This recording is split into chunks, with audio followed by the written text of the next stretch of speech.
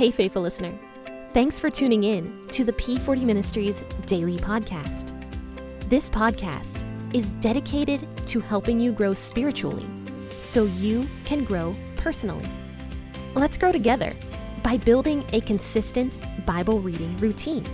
This is Jen, your host, and today we will be discussing the book of Exodus.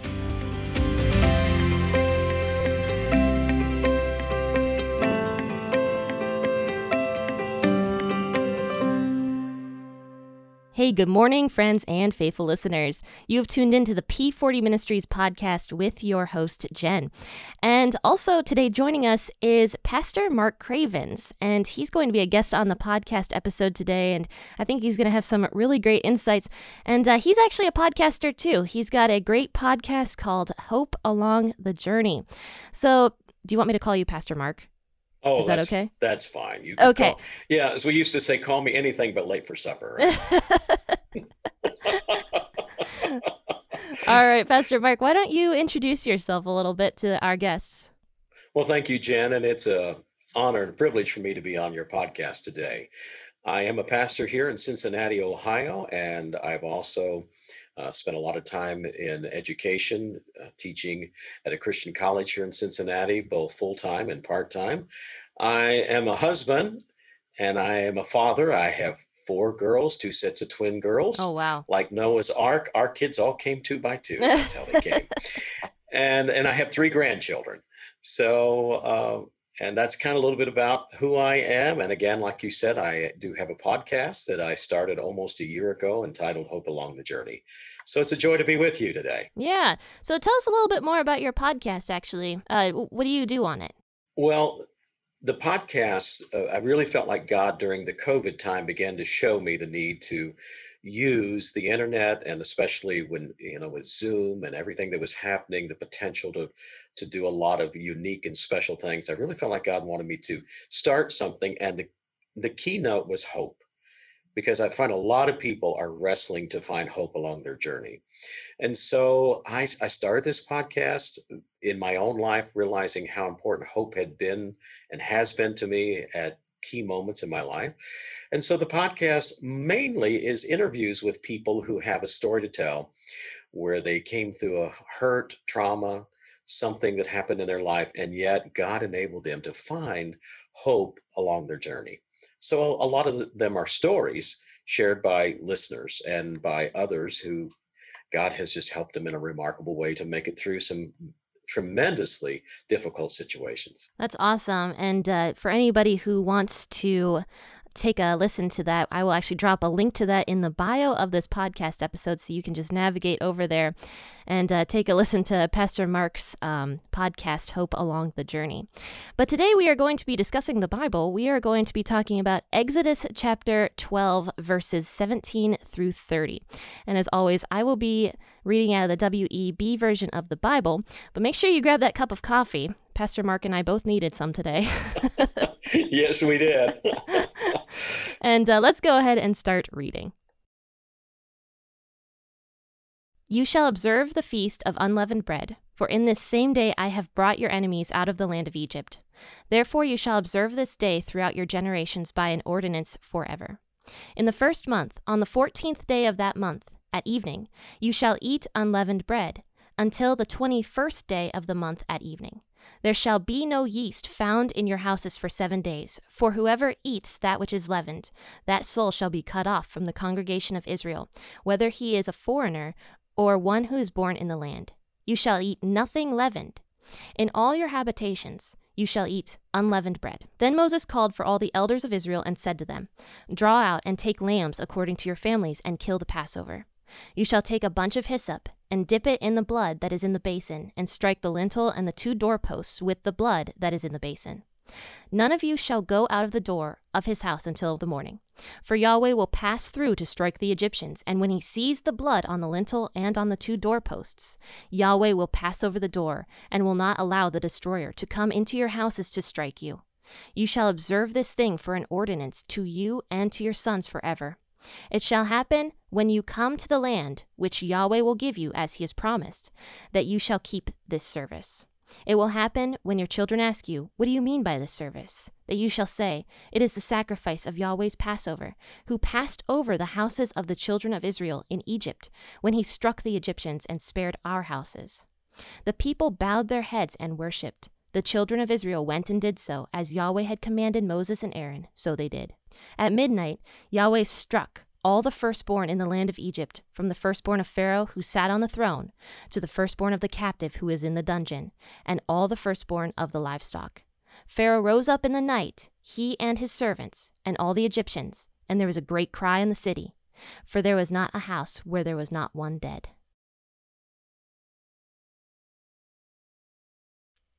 So, Pastor Mark, what stood out to you the most, do you think, about this portion of Scripture? Well, as I read this, I think the first thing that really stuck out to me was the severity of it. As you read not only these verses, but the verses before and after, you begin to realize that what God is about to do is extremely severe. There's going to be a cry that's going to come out through the land of Egypt like no cry that they have ever heard before. There's going to be wailing, and there's going to be lamenting and grief because of the killing of the firstborn. And I think the seriousness and the severity of it is the first thing that really caught my attention. The other thing that really caught my attention was that this, of all the other plagues, that this one was the one that was to be commemorated. That this one becomes a feast that they are to keep every year throughout all of their history. Not the lice, not the frogs, not the darkness, Right. but this one is different, because this one is going to become a memorial that they are to remember, and it's going to have incredible implications upon their lives and the lives of their children and generations to come. Right. So they have to eat unleavened bread, is what it says. Mhm. So what do you think the unleavened bread really signifies there? Well, it's a great question. But as you move into the scriptures later on, especially the New Testament, you begin to realize that the leaven represented sin. And so there's a sense in which this unleavened bread represents the fact that as Christians and through the provision of Christ, that the leaven can be removed from our lives. And there are several references in the New Testament that talk about removing the leaven. And so leaven became symbolic of the removal of sin. Right. And we actually talked about that in Matthew probably a few weeks ago when we were discussing some of Jesus's parables. He was talking about leaven in some of the bread. So yeah, that signifies the sin of the people, and how during the Passover people are supposed to be clean. They're supposed to be without sin. They're supposed to be forgiven. So going into that, so what do you think the Passover lamb really signifies, and the blood on the doorpost? What do you think that means? Yeah. Well, again, when we read through the Old Testament and we see these events, one of the things we have to always remember is that there is an arrow that's pointing to something else. These signs, these events are pointing to something greater that will one time it happen, and that is Jesus Christ. And so without question, what God is teaching them through this is the fact that there needs to be a lamb to spare them from the wrath and the judgment of God. And it's only the lamb that's going to be able to spare them. As the death angel passes over, they will not receive the judgment of death that is about to fall on others. And so you get to the New Testament and you see Jesus walking by and John the Baptist crying out, "Behold the Lamb of God who takes away the sin of the world." And then in 1 Corinthians, we read where Paul says, "For indeed Christ, our Passover, has been sacrificed for us." Right. So, Jen, this is, in fact, I think in many ways, the great object lesson of the Old Testament that shows that Jesus Christ is the Lamb of God. And it would only be through the shedding of his blood that he would remove the wrath of God and the penalty of sin from our lives. Yeah, that's great. I actually thought of something while I was reading this, which was kind of interesting. We often hear the term, Jesus covered us with his blood, right? Like we are covered because Jesus died on the cross. We were just talking about that, and he paid that price for us. So we are covered because of the blood. And now the houses here are literally covered with blood. That's That's right. So it's Yes. it's an There is a interesting parallel. covering there. Yeah. Right. Absolutely. And I don't want to take it too far, but if you even strike the doorpost and the lintel and you do the motion, it's almost like you're forming a Oh cross yeah. as you're doing it. And so, there's it, and again, it's all to me this application of the blood, the shedding of the blood, the washing like of the blood of Jesus. In Revelation chapter 1, he talks about it being that we were washed by his blood. Right. And so, yes, there's that covering for sin. There is that atonement for sin that is pictured so beautifully here. Because, and if I can say this, there was only one way to escape the judgment that night. Mhm. There was only one way to keep the death angel from taking the firstborn. There was not like, here's three choices. You can choose which one you'd like to do tonight. There was only one way, and that is the lamb had to be slain and the blood applied. Right. And another thing I found kind of interesting is the Egyptians actually worshipped the lamb as well. Because if you read, what was it? I think it was the end of Genesis. We were actually talking about this a while ago. We read that shepherds were an abomination to the Egyptians because the shepherds Yes. would kill the lambs and stuff like that to eat them. And the Egyptians worshipped those kinds of animals. They worshipped cows, they worshipped cattle, they worshipped lambs and goats and all sorts of different Mhm. things.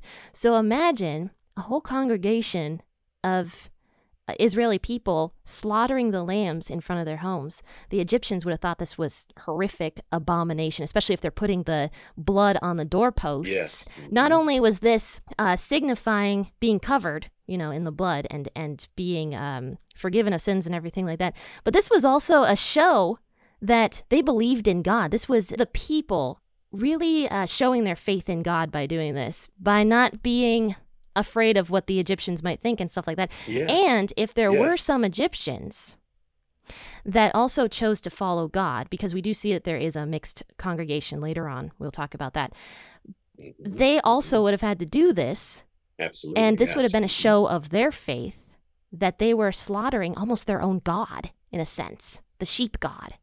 They were slaughtering their own God and showing that they had faith in the real God, which was Yahweh. So Which go ahead. it's interesting to me. You go over to the book of Hebrews, and I just ran across this week as I was reading through chapter 11, and it says, "And by faith Moses kept the Passover," Oh yeah. which ties right into what you're saying. This because they'd never seen this Oh before, yeah. Jen. This had never happened before, but they had seen 9 times the hand of God in a mighty way, and I think they pretty well realized, you know what, we can't mess around here. So it took faith and obedience, Right. and so they exercised by faith. They kept the Passover. Moses did what he did in leading the example. He did it by faith. And of course, we know faith without works is dead. And so they exhibit their faith by doing what was required, and that was how they would address, how they were to prepare their meals, and of course, how they were to protect themselves through the shed blood. And Right. you're absolutely right. To many of these Egyptians, this was horrific. Just the slaughtering of the animals and the applying of the blood. And for those Egyptians, that had to be a huge step of faith for them to follow the example of the Hebrews. Right. And to really show their faith in that way. And we actually talked about God actually, throughout all of the plagues, he was attacking a different Egyptian god. Yes, And yes. for this last one, not only is he attacking the sheep god or whatever that god was, but he's also attacking the Pharaoh because the people believed the Pharaoh to be the son of Ra, the sun god. And Yes. so Mhm. he's attacking the Pharaoh at this point and showing him, look, you're not a god. Right. Absolutely. This was also a Well, show for Pharaoh. yes. In fact, if you go back to an earlier verse, it's God says, "On that same night, I will pass through Egypt, and I'll strike down every firstborn, both men and animals." And listen to what he says next. "And I will bring judgment on who?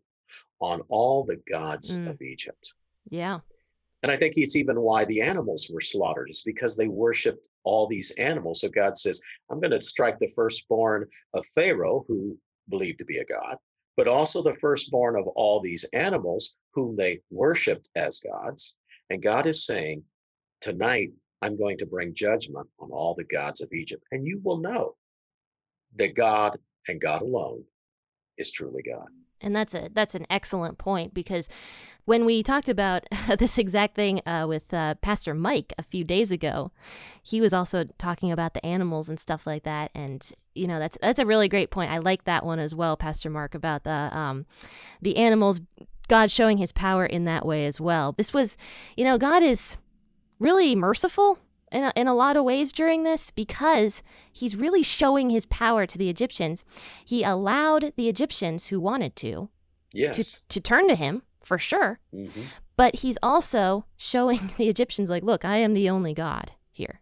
He gave them chance after chance after chance after chance, right, to turn to God, right?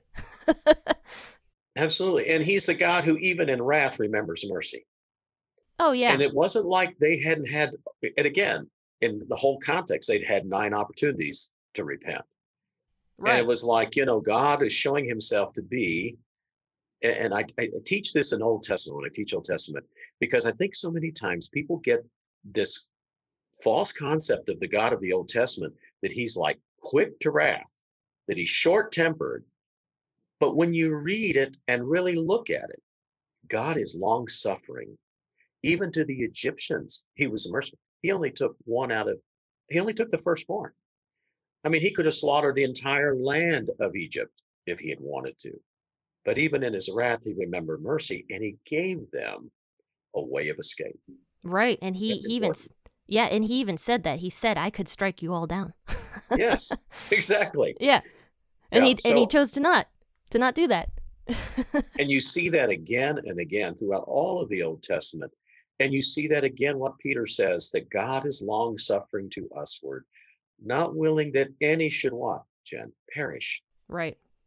But all should come to repentance. And God sent His Son into the world not to condemn the world, but that the world through Him might be saved. God's default, if we could use that word, God's default approach is, I would rather you repent and not perish than to have to judge you for your wrong. Oh, that's a great point. Yeah, mercy for sure. Yes. Mm-hmm. Yeah.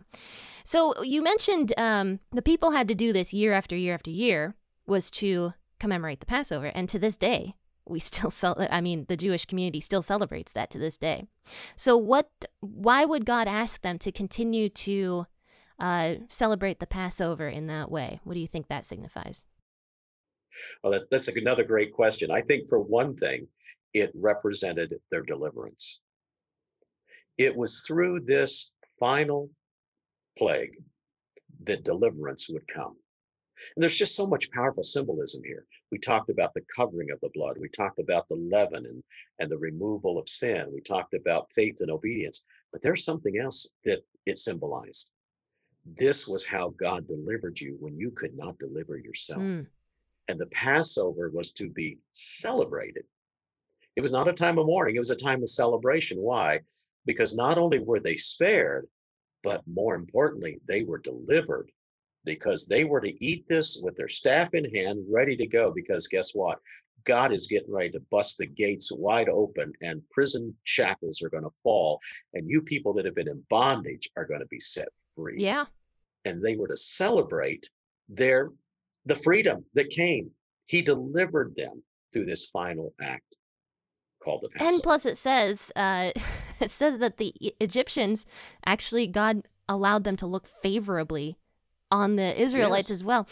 That alone is kind of a miracle, because and they borrowed. I always love that term, and the King James Version says that they borrowed all this stuff from the Egyptians. I had a few neighbors that kind of borrowed like that. It never came back. To me.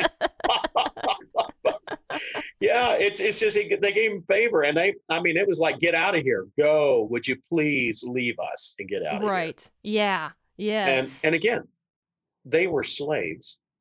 They didn't have sword or spear. And yet God took a nation of slaves and took them to the promised land. But that night was a night not only of death, but it was a night of deliverance. Mm-hmm. Right. That's a great point. But we are actually running out of time, as much as we could really talk about this pretty much all day, I think, because there's so much symbolism to this one passage. we should probably wrap it up. But thank you so much, Pastor Mark, for coming on the show today. And once again, his podcast is called Hope Along the Journey, and I will definitely drop a link to that so that you can navigate over there and take a look at everything that Pastor Mark does. But thank you guys so much for tuning in this morning. Happy listening, and God bless.